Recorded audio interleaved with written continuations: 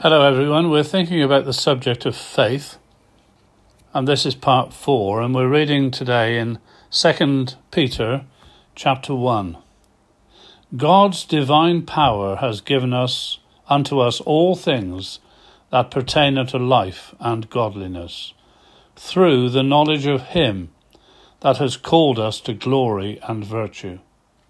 And beside this, giving all diligence, add to your faith virtue, and to virtue knowledge, and to knowledge temperance, and to temperance patience, and to patience godliness, and to godliness brotherly kindness, and to brotherly kindness love.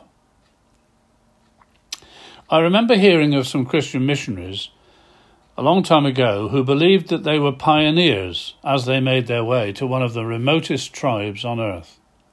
However, when they began to speak to those people about the Lord Jesus and the message of God's love to them, they said, "He's been here." Feeling rather bewildered, they began to inquire what these people meant, and when it was that they thought that they had seen the Lord. When they discovered was that a missionary had come and lived amongst them, and had so conducted himself with kindness and patience and genuine love that they thought he must have been the Lord Jesus himself. Salvation and our faith should never be viewed as a ticket to heaven. Neither is it the forgiveness of my sins alone. That which God does in the heart of a real Christian is truly beautiful, and in the word that Peter uses so often in his letters, precious. It is indeed a precious work. Had we read the whole section from which we've just taken a verse or two, we would have seen that actually God's divine power is at work in our lives, giving us everything we need to live a life of godliness, and that is through the knowledge of himself. It is intended that we should be evidencing by the lives we live the very divine nature which we've become partakers of. Wow! That puts such a different light upon faith, my salvation, and how I should be behaving, doesn't it? God has called us, because of his own glory and virtue, to a virtuous life and ultimately to eternal glory. In view of this, we are to provide in our faith, not like building one on top of another, but in our faith, virtue, moral courage, in other words. And in our moral courage or virtue, knowledge. And in our knowledge, temperance, self-control, self-discipline.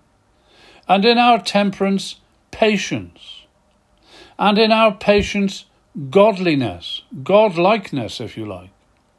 And in our godliness, brotherly kindness, loving other Christians, in other words, in a practical way as well as in a technical way.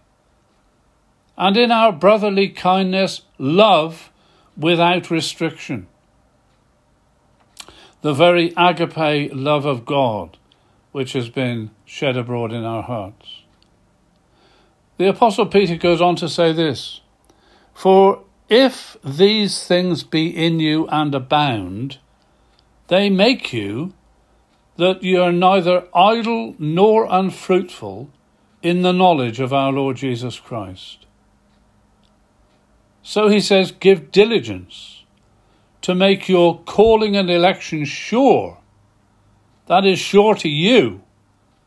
There's no doubt about it in God's mind. When a person is truly saved, the Lord knows them that are his. But make it sure in my own soul. For if you do these things, you shall never fall. For so an entrance shall be ministered unto you abundantly into the everlasting kingdom of our Lord and Saviour Jesus Christ.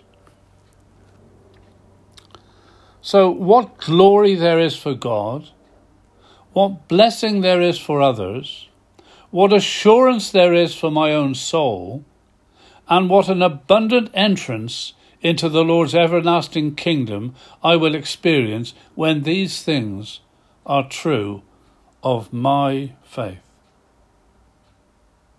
May God challenge us all today as we consider afresh the reality of our salvation, or perhaps even, sadly, the unreality. But in any event, may it be that God will speak in searching tones to every heart listening, and any who have never yet come into the good of God's salvation through total reliance upon what Jesus did for us at Calvary. May that be your experience this very day. God bless his word to you.